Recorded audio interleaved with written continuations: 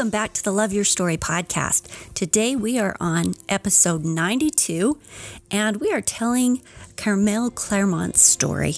Carmel is a Haitian woman who was raised by her aunt in Haiti. She joined her parents in the U.S. when she was 15, and she went on to finish high school and college. She married and then basically adopted 300 kids through serving their orphanages. She said, quote, "What is the purpose of life if you live it just for yourself?" Unquote.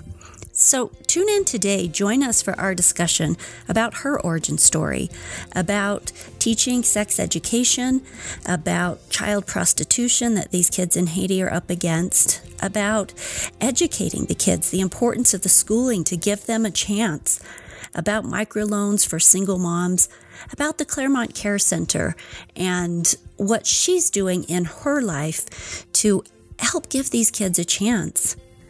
Basically, tune in for Carmel's story of changing lives by the way she chooses to live her life.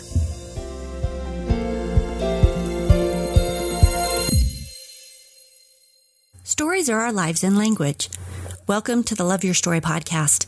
I'm Lori Lee, and I'm excited for our future together of telling stories, evaluating our own stories, and lifting ourselves and others to greater places because of our control over our stories. This podcast is about empowerment and giving you, the listener, ideas to work with in making your stories work for you. Story power serves you best when you know how to use it.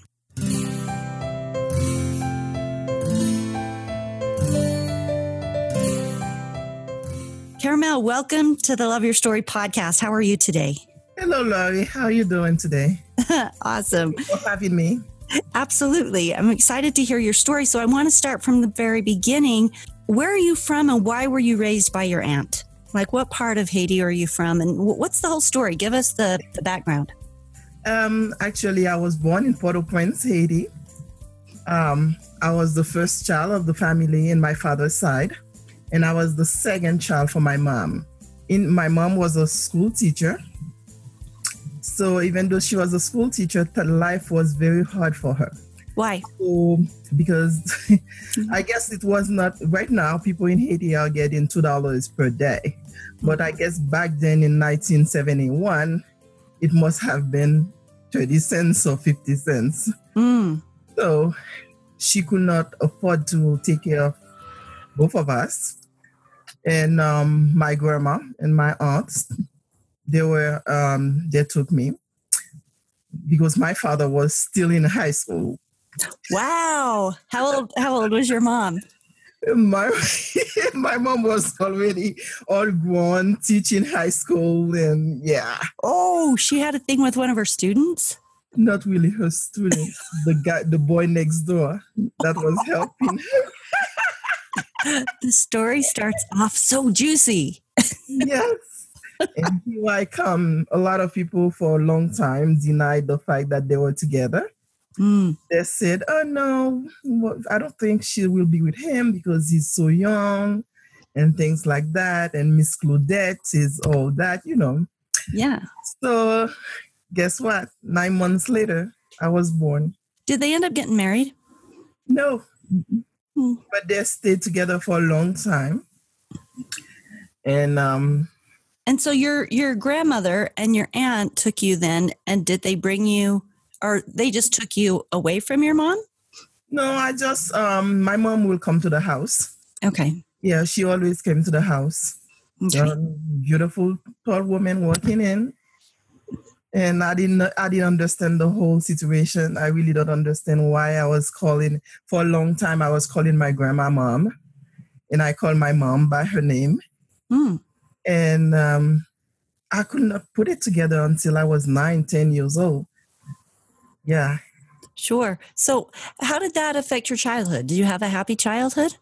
I had a beautiful childhood because I was the first child that was born in the family. So I was like everybody's love. Yes. Love me and stuff like that. But when I become a teenager, that changed because I wanted my mom. I wanted my mom, just like everyone else. So And at that point, your mom had come to the United States? Yes, she did. She traveled and she came to the U.S. and then she opened her own business. She bought a 4-apartment building in New York. Wow. And they sent for her. And they sent for us, so we came. So when I came, my mother, she didn't have a green card when I came. She didn't have a what? A green card. Oh, okay. Okay.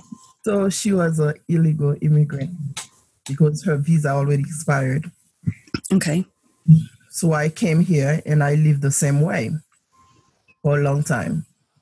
Illegally. My visa expired. I stay here, but I didn't even know anything about that either. I didn't know what a visa was. All I know that I was living with my parents in the U.S. and I was happy going to high school and everything. When you were living with your parents, was that your high school age dad? He moved here with your mom? No, my mom got remarried. Okay. Mm-hmm. So then they moved here, and she was able to buy real estate without being a citizen? No, she was not a citizen. But she could buy real estate? Mm-hmm. Okay. Mm-hmm. Back then it was like that. So they did buy the house, the building, and did you ever get hassled or anything for being illegal? Were there any legal ramifications?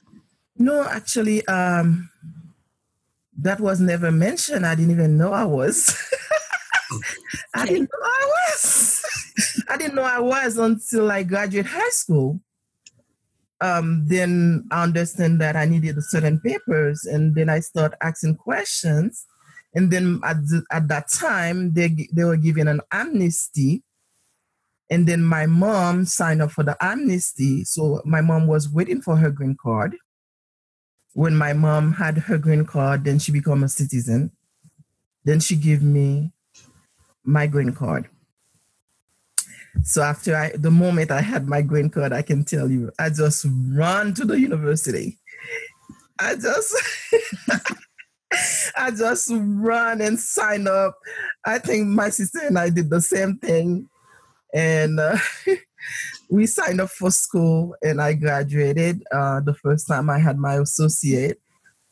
What did you study? I had an associate in computer science. And so what was the hardest thing about that? You know, so far we're kind of talking about just the timeline, but all of these are really interesting things. Emotionally, how was this playing out on you? Because I wanted to go to Columbia University. Oh, wow. And I wanted to be a doctor. Cool. So when I learned that I could not go to university, I was very, very depressed. I was very discouraged. I mean, I didn't know where to start. And I really didn't know where to start because I have been here and really New York, this is what I know because I came as a teenager. And I cannot make my dreams come true. I had so much barriers. And as you can see, I still have an accent. Yes, and you do. A beautiful accent. And I cannot get rid of it. I don't think it's going to go away after. And she has this beautiful, beautiful brown skin. She's a beautiful woman. She's got, what do you call this on your head? A turban. The turbans I wear. I wear a lot of scarves. Yes, lots of scarves and beautiful lips. And she's quite a striking woman. Thank you so much. You're so sweet, Lori. The minute I had my green card, so I signed up for school, I graduated, I bought my first home in Florida, and I started traveling back to Haiti.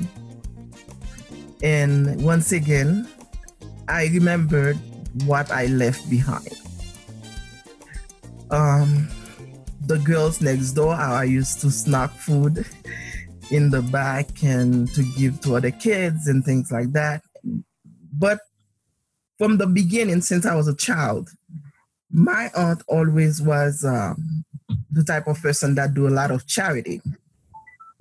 She did a lot of charity, so she always take me to church, and we go serve the homeless, which is it's a lot, and we do that. I do that all my life as a child. So this was over in Haiti, and yes, she just raised you like that, serving other Haitians. Yes. Okay. So it was part of my life.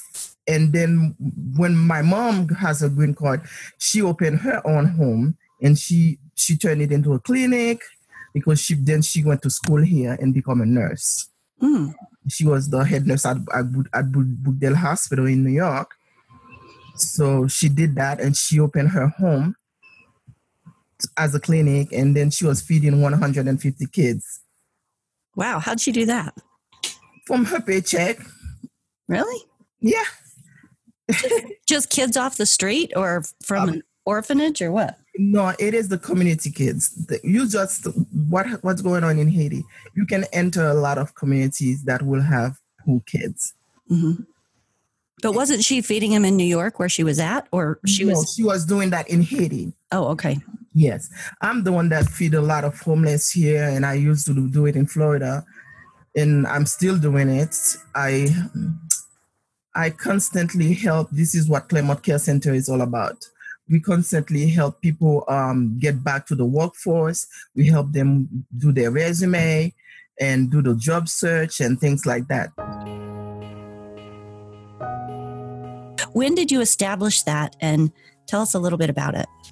I will say Claremont Care Center started back in 2000, but I started doing it again here, I think 2013.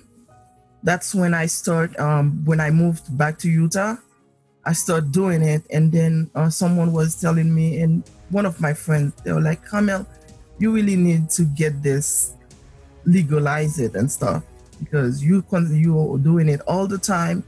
Your kids are involved and everything. So I went and did the 501c3, and I did all the process that was necessary. But this is something that I've been doing for a long time. So you made it an official nonprofit. Nonprofit, yes. And is it an actual place? Is the care center a place that people come to, or is it just? That's what I hope someday. Okay. This is what I dream of. I would like it to be somewhere that people can come and apply for work, drop the kids for a couple of hours so that they can go to get counseling, get therapeutic care, and things like that. That's okay. So what happened to you in your story that made you want to start associating with the orphanages over there? Because you do quite a bit with them over in Haiti. As I understand it, you donate quite a bit and you do some teaching. Tell us a little bit about how that started and why and what you're doing over there. With the orphanages, I had friends, and then that's how I met my husband now too. So my husband was a director of an orphanage, and his brother has one.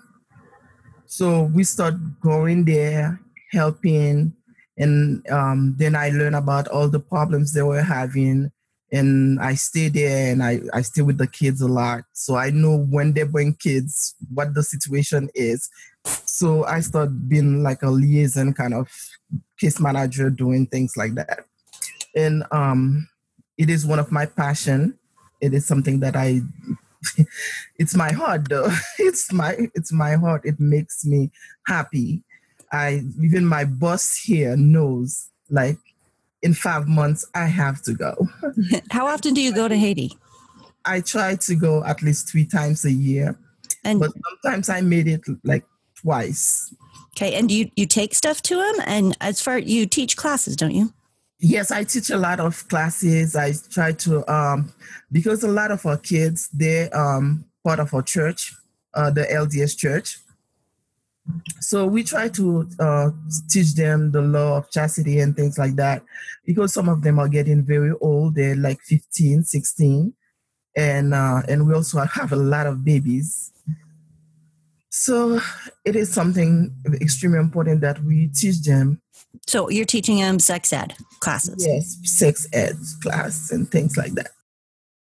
I was speaking with someone once who was had been over in Africa working with the orphanages, and they said that it was pretty common that, it's open air because it's so warm, so there weren't really walls and things or doors, and that during the nights it was pretty common that men from the area would just come in and rape the children, and it was just sort of a way of life that was almost expected.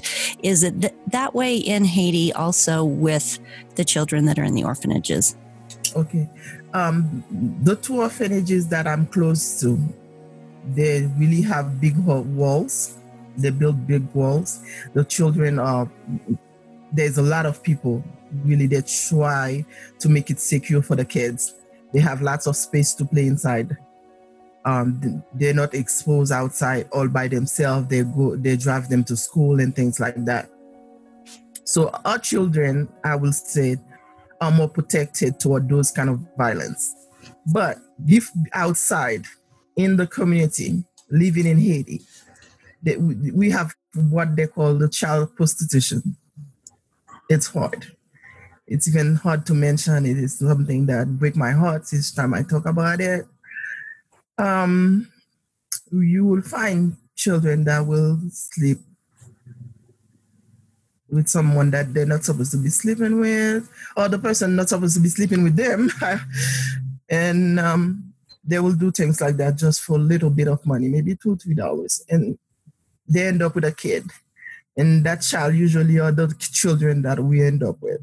I can see how with you that you teaching them, having a program to teach them sex ed is ultimately really, really important, because I imagine if nobody takes the time to teach them, that they don't understand, how everything works and what consequences, certain actions will bring. And, if you're just following natural urges, or this is a way that you can make money, then you engage in sex, and then all of a sudden you end up with children coming out of that. And, that's life-changing and huge. And especially for these, younger girls to have to deal with that at such a young age. That sex education would be huge to help them understand their bodies and what they're up against. Yes, we not only we teach them sex education, but we also have the single mom. Mostly I focus on sponsorship for the children to return back to school and things like that. But we also have the single mom.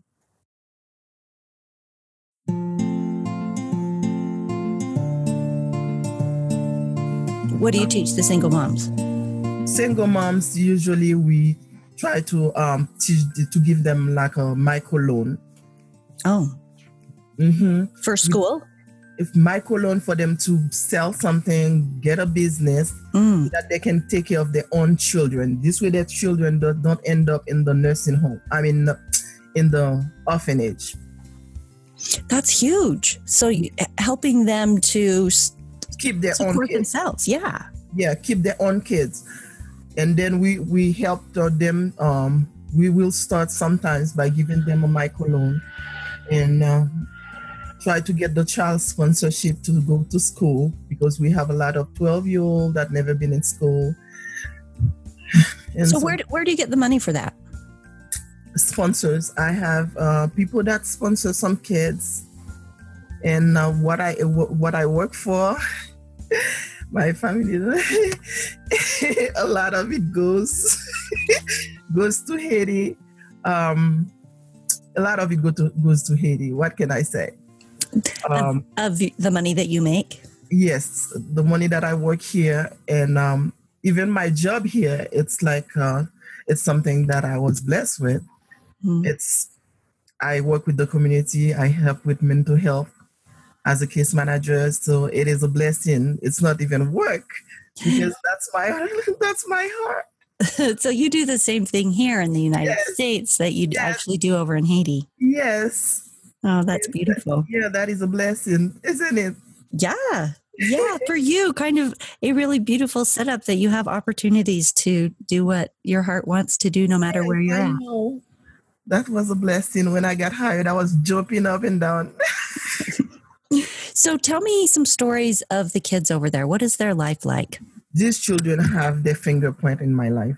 it's hard for me each time I go and I meet a lot of the kids will say things like, "Are you my mom?" Mm. Especially if they're new and stuff, they don't know me, and they will say, "Are you my mom?" And the other one will say, "No, she's not. She's Auntie Carmel. She's not your mom." And then some of them will just stay by your door until you come out and then said, "Are you gonna go with me?" Because they want their own mommy, you know. And so we have a lot of children waiting for their mommy to come. You know, my sons went over to Haiti. It might even have been to one of your orphanages. I don't know. But a couple years ago, my son did his Eagle Scout project by collecting donations, actually flying over to Haiti and being there. And I have all of these pictures of him with these dark, beautiful Haitian children, and they're rocking them and they're reading them books, and they're, you know, both of my boys are just playing with them and loving them. And it was a very interesting experience for them. But I also remember the big walls, like you were saying, there were big walls all around the orphanage. And they said they could hear a lot of violence outside. Yes, outside. Yeah. Right now, even the school we're building is underneath a tent, while we spend so much money just to build the wall. So what kind of violence is going on over there? It's politics. It is all about politics. Who want to be deputy, they don't want the president all the time. There's always somebody paying somebody to be in charge of something. And then the population is angry and hungry. So the walls keep the kids safe as long as they're behind them. Yes, that's the reason why right now I could have already done a lot with the school, but we are still underneath a tent while I have these big walls up, because all the money goes to the walls. You have people that sponsor the kids, and it's like $30 a month per child. Mm-hmm. And then you get donations from anybody who wants to give them. And that money goes down, and you're using it to build walls around the areas and then to build the school within them, so that basically are you building a school or are you building an orphanage? No, I'm building a school. The money that the people sponsor for the kids go directly to those kids. If you sponsor a child for $30, that goes to the school for the child to get a uniform, a hot meal, and pay for the teacher. So that doesn't have anything to do with construction or anything. Okay, where does the money for the construction come from? Money come from the construction. It's my money, family members, friends that will donate. Sometimes they make donation, and then if, let's say, they donate whatever they donate, $100, whatever, I just said it, and I'm like, okay, this will buy 10 bags of cement. Something like that. Yeah, it's one step at a time. Okay, so you just feel like the most important thing is to get these children educated. So that's where you're focusing. Educated. It's mostly important, because otherwise they become delinquent. If they do not have no education, no backgrounds, nothing to fall back on. So, you know what I love about your story that's so interesting is not only are you creating your own life on purpose, but you are making sure that as you create your life, that you are creating a better life for other people around you, for hundreds of other people, for children around you. And that's the creation of your life story.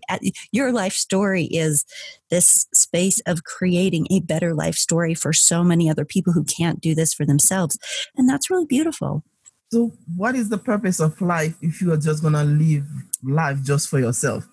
I don't think it's worth it, because I live through you.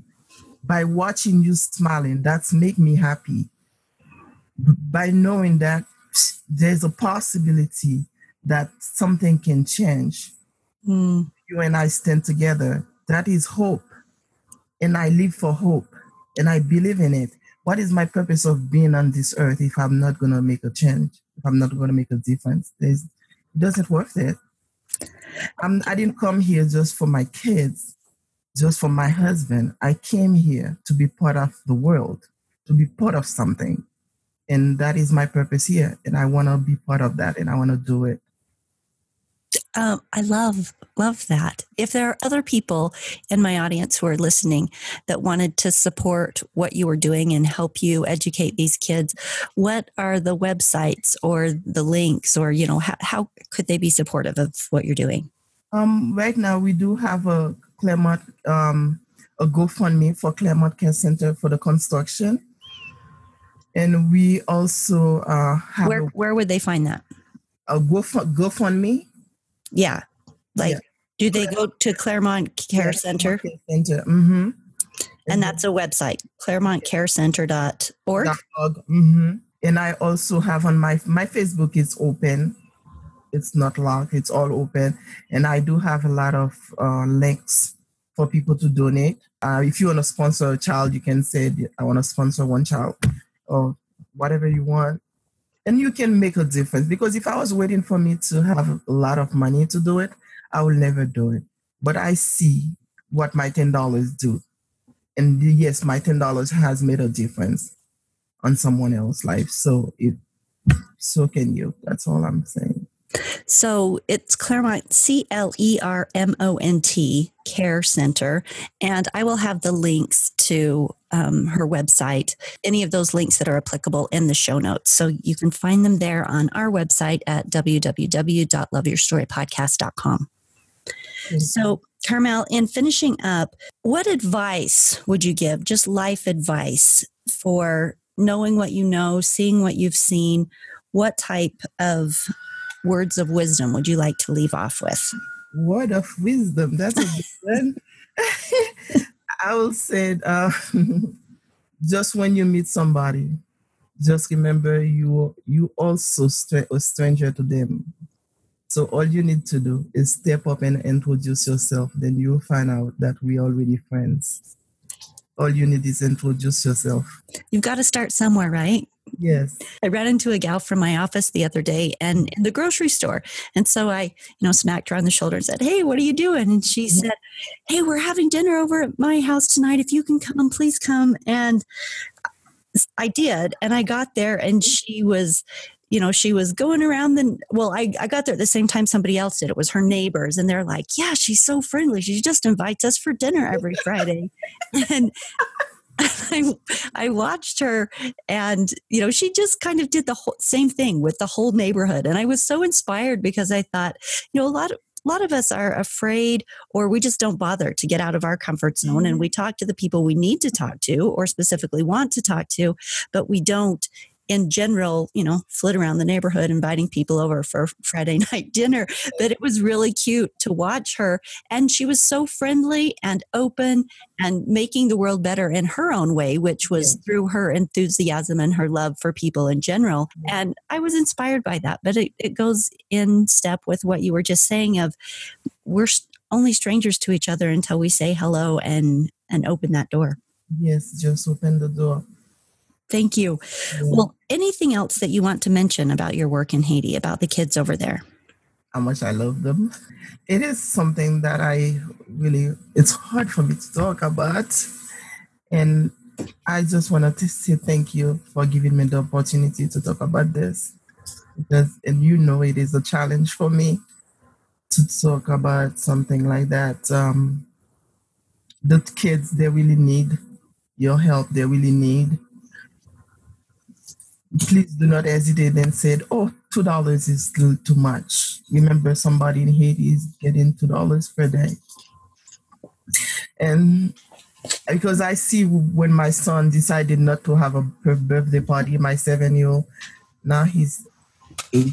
But last year he decided not to have a birthday party. He said, "Mom, can we go feed the homeless in Ogden? And then you can send the rest of my money to the kids in Haiti." I was so proud of him. So he knows he can make a difference. That is beautiful. Look at that. You're also making this great impact on your children, and they're learning the same way you did when you grew up. Yes. So it is possible. It is possible.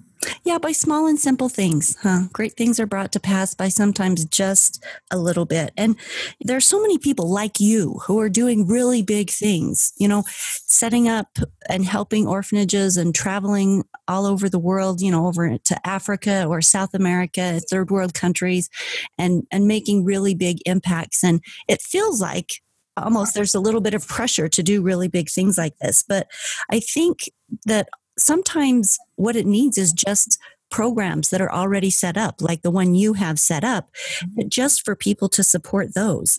The wheel doesn't have to be reinvented every time. Every person doesn't have to own a nonprofit. Just support the ones that are already doing good. Yes. Because simple things like water, the kids need water. Water, drinking water, because so many people die of cholera.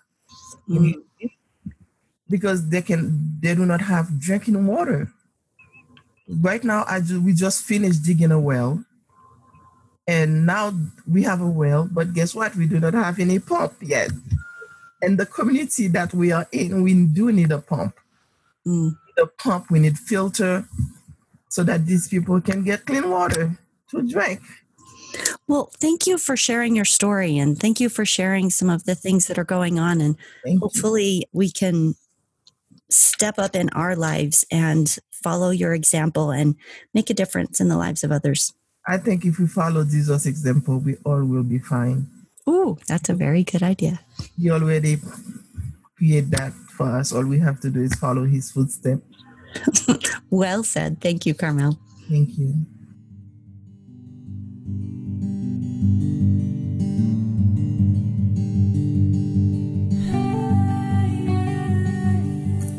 Years ago, there was a billboard up near Ogden, a city in northern Utah, and it was a picture of Mother Teresa with her hands reaching out to just the unseen other. And the words, "reaching beyond yourself," were printed below her picture. I remember passing that because as I saw it, I remember jotting down notes of people I needed to call and follow up with, people that might need my help. Just that one billboard made me stop and think for a minute, get outside my own head about what I had going on in my own crazy world, and think about other people that I could reach out to do things. Carmel Claremont is one of these people who has created her whole life story around doing this on a daily basis. It's the work she does here in the United States, and it's the work that she takes back 2 or 3 times a year to Haiti, trying to help and educate these children who don't have this chance. She said to me, "I believe with my heart and soul, those that give always have more in return." Matthew 25, verse 35, "For I was hungry and you fed me. I was thirsty and you gave me a drink. I was a stranger and you invited me into your home. I was naked and you gave me clothing. I was sick and you cared for me. I was in prison and you visited me." One of my greatest accomplishments on earth is becoming a mother, she said. "I think I was born to be a mother, not only to my own kids, but also to others I come and have encounters with. My aunt raised me. I grew with a lot of love, and I see other children that do not have that. I always said to myself, I want to be the best mom that I can be." Unquote. I hope you've enjoyed Carmel's story today. Very interesting. It's very open. It's very much about creating that difference in the world, and she's very purposeful about creating her life story and creating other people's or making other people's stories better. This week, your challenge as you move forward is to maybe do what I did when I saw that Mother Teresa billboard. Just take a minute and think, what can I do? And maybe that involves hopping onto the Claremont Care Center website and, donating $10 to them, or sponsoring a child for $30 a month if you have the means to do that.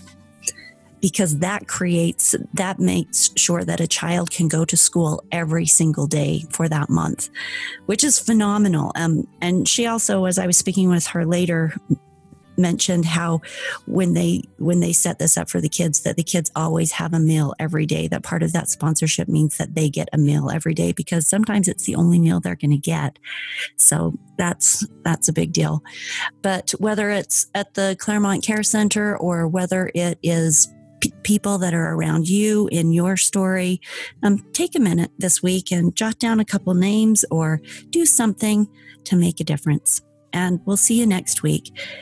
As always, love it if you would either share this episode or go to the website, loveyourstorypodcast.com, and choose one of the other 80 plus episodes that you think might touch somebody else, that might inspire or empower or help somebody else along their path today in their life story. Share that. Share one. That's my call to action. Share one episode with somebody else with just a little note that says, hey, I was listening to this and thought that you would really enjoy or get something out of this. Share the love. It makes a difference by small and simple things. We'll see you next week.